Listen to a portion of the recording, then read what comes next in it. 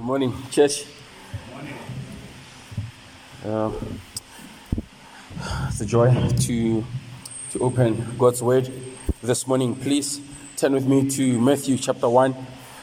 Matthew chapter 1, and we're going to look at from verse 18 to verse 23. Matthew chapter 1, verse 18 to verse 23. And it reads as follows. Now, the birth of Jesus Christ took place in this way. When his mother Mary had been betrothed to Joseph, before they came together, she was found to be with child from the Holy Spirit. And her husband, being a just man and unwilling to put her to shame, resolved to divorce her quietly.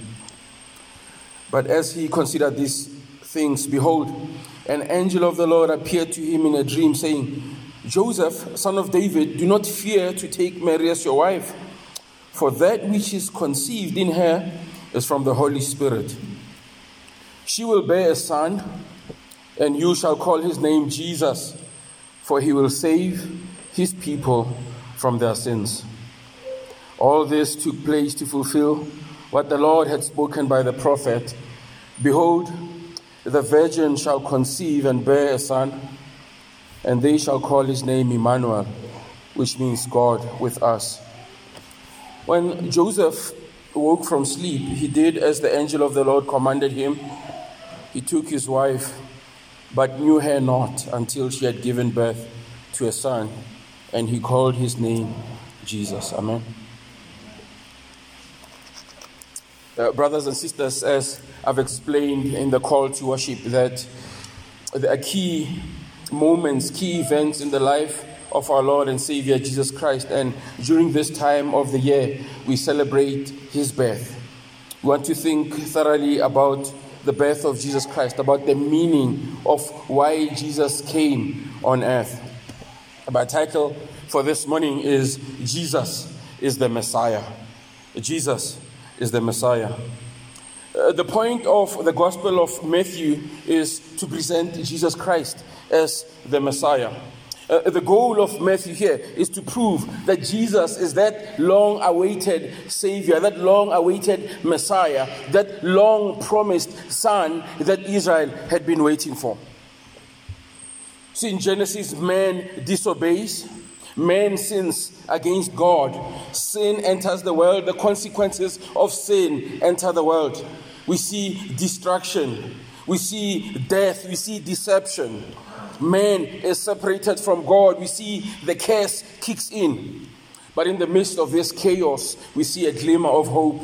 We see here a glimpse of God's plan. We see the first promise of salvation, the good news for man's misery. And this is found in Genesis chapter 3, verse 15. This is also called the first proclamation of the gospel, the proto-evangelion. In Genesis 3:15, God says this, I will put enmity between you and the woman, and between your offspring and her offspring. He shall bruise your head, and you shall bruise his heel.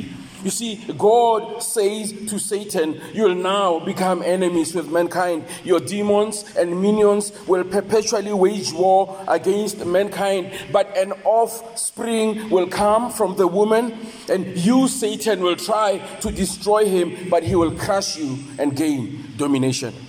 This is this first proclamation of the gospel, as we see in Genesis 3:15. This first glimmer of hope, this first presentation of what God would do to intervene between man and himself. God has a plan. God will send his son to demolish and dismantle the works of the enemy. God himself will bring peace between God and man. So the question throughout the Old Testament has been, where is this man? Where is the Son? Where is the Savior? Now, Matthew does not waste any time. He wants everyone to understand that Jesus is this man. Jesus is this Son. Jesus is this Savior. Jesus is the Messiah. You see, Matthew is eager to prove this point by first pointing us to the genealogy of Jesus Christ. And so, Jesus is the Messiah. Look at his genealogy. Look at his genealogy. Matthew presents the genealogy of Jesus Christ from a theological perspective, not from a statistical perspective. So what I mean by this is that the people that Matthew lists in the genealogy are there to prove a theological point. He's not listing every single person in the lineage of Jesus Christ, but he's listing key people that he wants to use to prove a particular theological point. So let's look at the genealogy of Jesus Christ. Turn there to Matthew chapter 1, verse 1. It says, the book of the genealogy of Jesus Christ, the son of David, the son of Abraham. Now, go further down, look at verse 17. So, all the generations from Abraham to David were 14 generations, and from David to the deportation to Babylon, 14 generations, and from the deportation to Babylon to Christ, 14 generations. Now, there are a couple of literary devices. There's communication devices that you can use to draw people's attention. You can use repetition. You can also use a figure here called bracketing or inclusio. See, bracketing is when you state something in the beginning as your introduction and then you restate it in closing. You see, the point that you're trying to make is pay attention to what I'm saying first and pay attention to what I'm saying last. For example, Psalm 8 starts with the words, "O Lord, our Lord, how majestic is your name in all the earth." And then it ends with the same words, "O Lord, our Lord, how majestic is your name in all the earth." So the point here is, as you read this psalm, you need to understand that the key theme of this psalm is that our Lord is majestic in all the earth. So the point of an inclusio is to alert the reader to an important theme. You see, an inclusio is saying, pay attention to this. It says, this is what the text is all about. Now, when we look at the genealogy of Jesus, we see an inclusio. We see this bracketed message found in verse 1 and verse 17. Look with me there. Verse 1, Jesus Christ, the son of David, the son of Abraham. What else do we see at the end of the genealogy of Jesus Christ? A summary really that says Jesus Christ is the son of David, the son of Abraham. Matthew does not want us to miss that Jesus is the descendant of Abraham and David. Now I want you to see the significance of this statement. What does it mean that Jesus is the descendant of Abraham?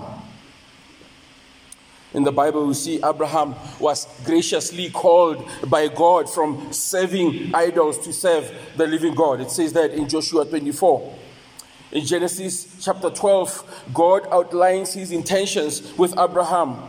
We see in Genesis chapter 12, it says, "Now the Lord said to Abram, go from your country and from your kindred and your father's house to the land that I will show you. I will make you a great nation. I will bless you, make your name great so that you'll be a blessing. I will bless those who bless you, and him who dishonors you I will curse. And in you," meaning in your offspring, "all the families of the earth shall be blessed." So here's the key idea. God says to Abram, leave your idols, leave your family, leave your land. Trust me, I will bless you. And in you, from your offspring, all the families of the earth shall be blessed. In other words, Abram, from you shall come forth a descendant who will be a blessing to the nations. Now remember, the question in the Old Testament is, who is this man? Who is this man? Where is he? When will he come? Matthew says, Jesus is the Messiah. Here he is. The Messiah is here. Here is the man who will bless the nations. Here is the rescuer. Here is the Redeemer. Here is the Messiah. Galatians 3, verse 7, it says, "Know then that it is those of faith who are the sons of Abraham." And the scripture foreseeing that God would justify the Gentiles by faith, preached the gospel beforehand to Abraham, saying, "In you shall the nations be blessed." So then, those who are of faith are blessed along with Abraham, the man of faith. In other words, God fulfills his promise to Abraham through Jesus Christ. So when Matthew says Jesus is the son of Abraham, he's saying, look at the Savior. Here he is. Look at that son. Look at that son of promise. Look at the man that God said would fulfill my promise to Abraham. Here he is. Jesus, the Messiah. Jesus, the Savior. Jesus, from whom nations are blessed. Jesus is the Messiah. Look at his genealogy.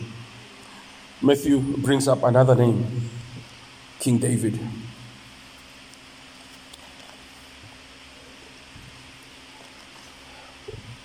In 2 Samuel chapter 7, King David offers to build God a temple. This is how God responds in 2 Samuel chapter 7. David, when your days are fulfilled and you lie down with your fathers, I will raise up your offspring after you, who shall come from your body, and I will establish his kingdom. He shall build a house for my name, and I will establish the throne of his kingdom forever. Isaiah chapter 9 verse 6 says, "For to us a child is born, a son is given, the government shall be upon his shoulders. His name shall be called Wonderful Counselor, Mighty God, Everlasting Father, Prince of Peace. His government and its peace will never end. He will rule with fairness and justice from the throne of his ancestor David for all eternity."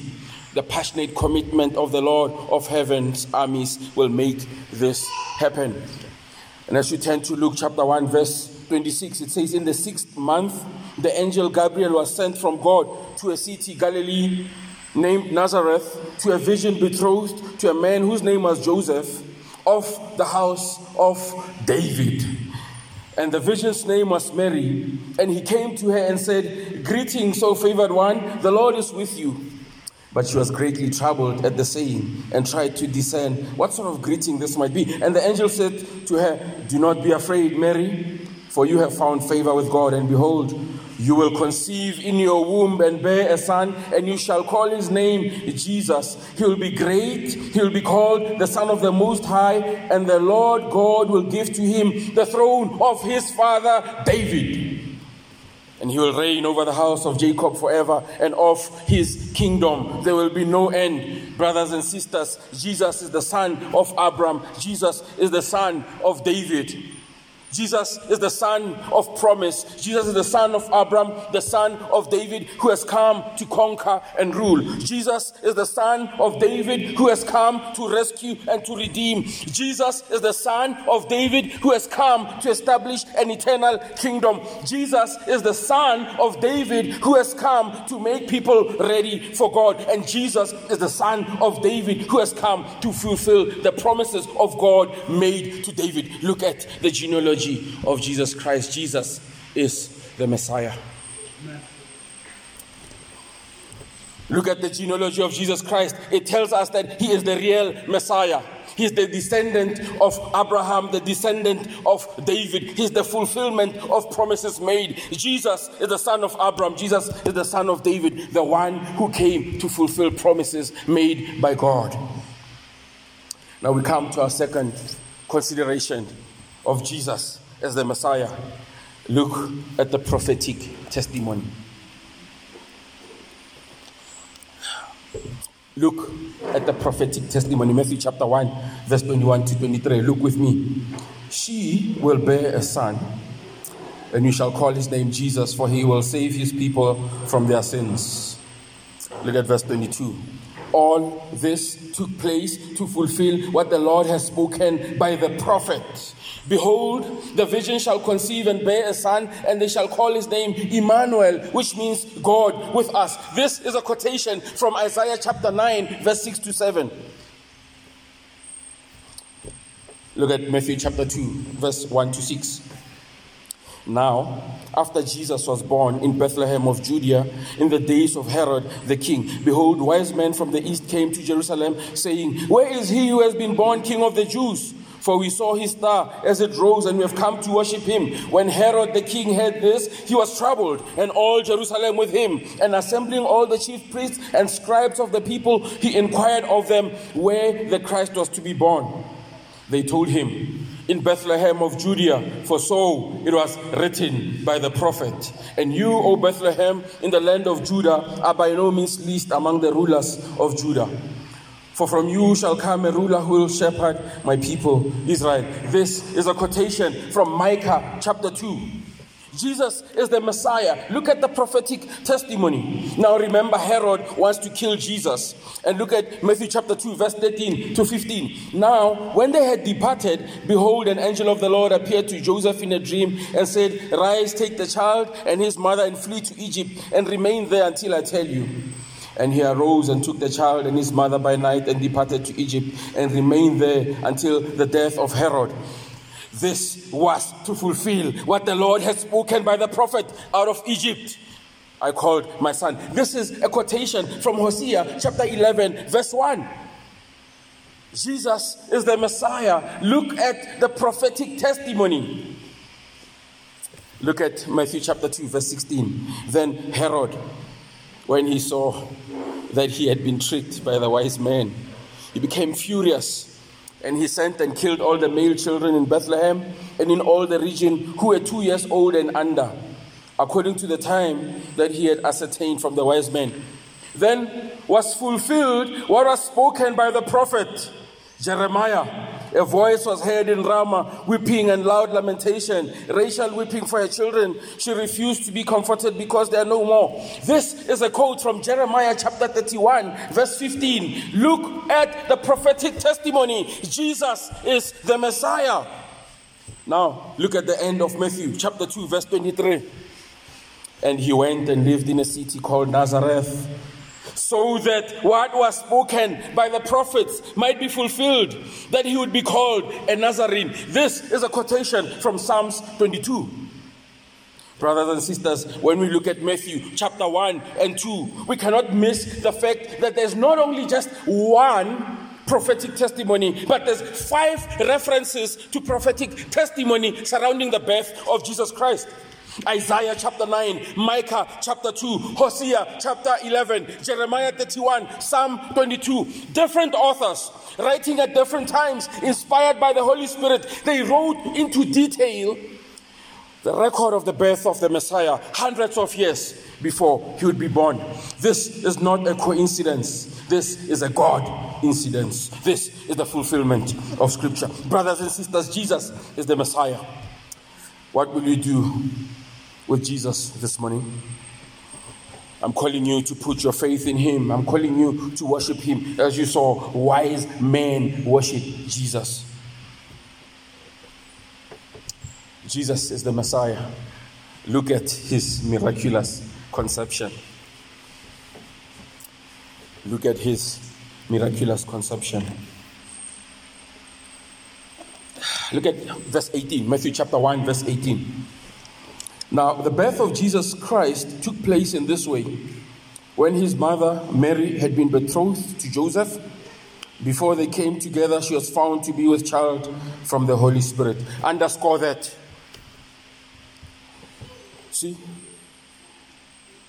Before they came together, she was found to be with child from the Holy Spirit. Now let's continue to read.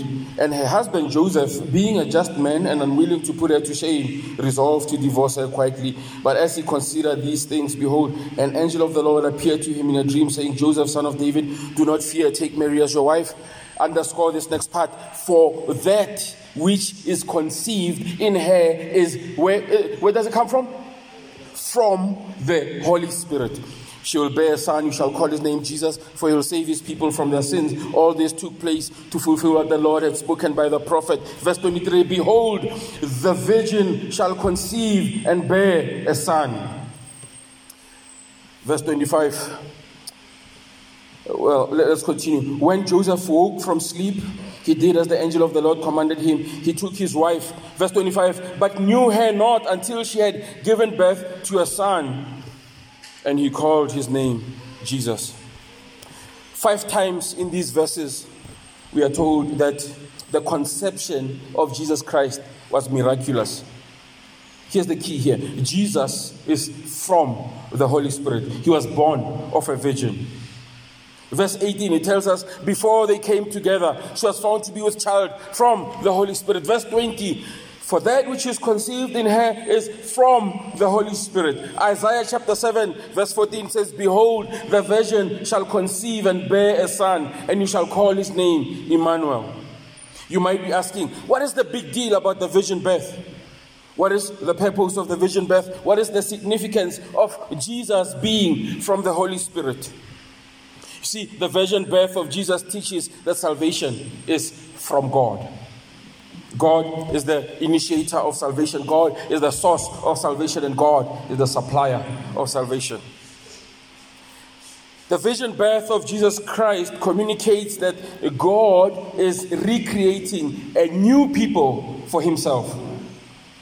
In Genesis chapter 5, we read these words, this is the book of the generations of Adam. When God created man, he made him in his likeness of God. Male and female, he created them, and he blessed them and named them man when they were created. When Adam had lived 130 years, he fathered a son in his own likeness, after his image. You see, in Romans 5:12, it tells us sin came into the world through one man, and death through sin. And so death spread to all men because all sinned. And in Romans 5:19 tells us, for as by one man's disobedience the many were made sinners, so by the one man's obedience the many will be made righteous. You see, brothers and sisters, the chief idea is this: Jesus is the new seed. Jesus is different from Adam. This is a restoration project, a restoration of God's image, a restoration of man to God, the restoration of peace between man and God. What we see here is the intervention of God, that Jesus is from the Holy Spirit. See, observe how in Genesis the Spirit brings life to man, but in Matthew the Spirit brings life to the Messiah. In Genesis, God promises a seed from the woman. In Matthew, God delivers the seed through a woman. In Genesis, man, who is Adam, is born, who succumb to sin. But in Matthew, a man, Jesus, is born, who will save sinners from their sin. The virgin birth of Jesus also communicates that Jesus is eternal. You see, Jesus did not begin his existence at his conception or when he was born, but he came into the world. John 18 verse 28 tells us, I came from the Father and have come into the world. None of us can make that claim. You see, Jesus existed before he would be born. Think about that. This is such a glorious mystery. He was born a baby, and yet he sustained the universe. He was 30 years old, and yet he exists eternally. He was tired, and yet he was omnipotent. He died, and yet he conquered sin. He has returned to heaven, and he is present with us. Listen to this verse from Hark, the herald angel sings. It says, Christ, by highest heaven adored, Christ, the everlasting Lord, late in time, behold him come, offspring of the virgin's womb, veiled in flesh, the Godhead see, hail the incarnate deity, pleased with us in flesh to dwell, Jesus, our Emmanuel. Jesus is the Messiah. Look at his names and titles. Verse 1 of Matthew chapter 1, it says, the book of the genealogy of Jesus Christ. Jesus is a transliteration of a Jewish name, Joshua, which means Jehovah saves. And Christ is his title. It's a title that means Messiah, the anointed one. Verse 23, it says, behold, the virgin shall conceive and bear a son, and they shall call his name Emmanuel. Emmanuel. That's his other title. So you look at his names and title. His name means Jehovah saves. His title, Christ, means he's the Messiah, the long-awaited one. Here's his other title, Emmanuel, God with us. God with us. Jesus came on earth to be God with us, not God against us. To be God with us, to save, to be God with us as a substitute. To be God with us to rescue, to be God with us to redeem and restore. To be God with us to give life. To be God with us to take the punishment we deserved. Emmanuel, God with us. Look at another title, King of the Jews. This is a fulfillment to the promise made to David. See, we have looked at the genealogy of Jesus. We have looked at the prophetic testimony about Jesus. We have looked at his divine conception, his miraculous conception. We have looked at his title and his names. Now let us look at his mission and his purpose for his incarnation. Jesus is the Messiah because of a specific and particular mission and purpose that he has come to fulfill. Look at his mission and purpose for his incarnation. Brothers and sisters, this is stated in simple words, in this simple sentence, Matthew chapter 1, verse 21. Look at that verse with me. At the end of verse 21, he will save his people from their sins. That's the simple mission, the simple statement of the mission of Jesus Christ, of the reason why Jesus Christ came on earth. Simply put, Jesus came on earth to save his people from their sins. He will save his people from their sins. It is he who came by divine commission. It is he who came by divine conception. It is he who came as God-man. It is he alone, Jesus Christ, who can save. He will save his people from their sins. It is he exclusively. It is only he who can fulfill this. It is he, the sinless one. It is he, truly man and truly God. He will save his people from their sins. It is he, Jesus Christ, who lived for us. It is he who died for us. It is he who knew no sin but became sin so that we might become the righteousness of God. It is he, Jesus Christ, who came to save his people from their sins. See the next part of this statement, he will save. He will provide complete salvation. He will save. He is a willing Savior. He is willing to save to the uttermost.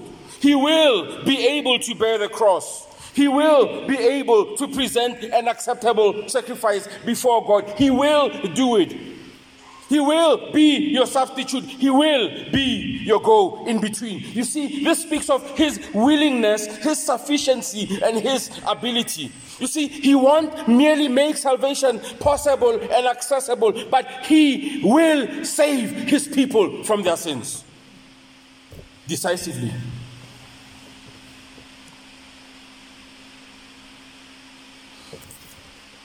Let's look at the next part of this statement. His people. He will save his people. His people are those who will come to him by faith. His people are those who will come to him on his terms alone. His people will come from all nations. His people are not the righteous ones, but the sick, the outcasts, the sinners. His people are the weary and the heavy laden. His people are those who come to him by faith. John 6:37, all that the Father gives me will come to me, and whoever comes to me, I will never cast out. Let's complete the statement. He will save his people from their sins. You see, he has not come to enrich, to moralize, or to modify behavior. But he came to save sinners from their sins. Mark 2:17, those who are well have no need of a physician, but those who are sick. I came not to call the righteous, but sinners. A hymn puts it this way: I cannot tell why he whom angels worship should set his love upon the sons of men. Oh, why as shepherd he should seek the wanderers to bring them back. But this I know, that he was born of Mary, when Bethlehem's manger was his only home, and that he lived at Nazareth and labored. And so the Savior of the world is come. Brothers and sisters, the birth of Jesus is a reminder that God pursues sinners. The birth of Jesus is a reminder that God keeps his covenants and promises. The birth of Jesus Christ is a testimony that Christianity is historical and truth. And the birth of Jesus Christ is a proclamation that salvation is found in the name of Jesus Christ alone. He will save his people from their sins. And the birth of Jesus Christ is a promise that God is trustworthy and Jesus will come again to establish his kingdom. O come, O King of nations, bind in one the hearts of all mankind. Bid all our sad divisions cease, and be yourself our King of peace. Amen.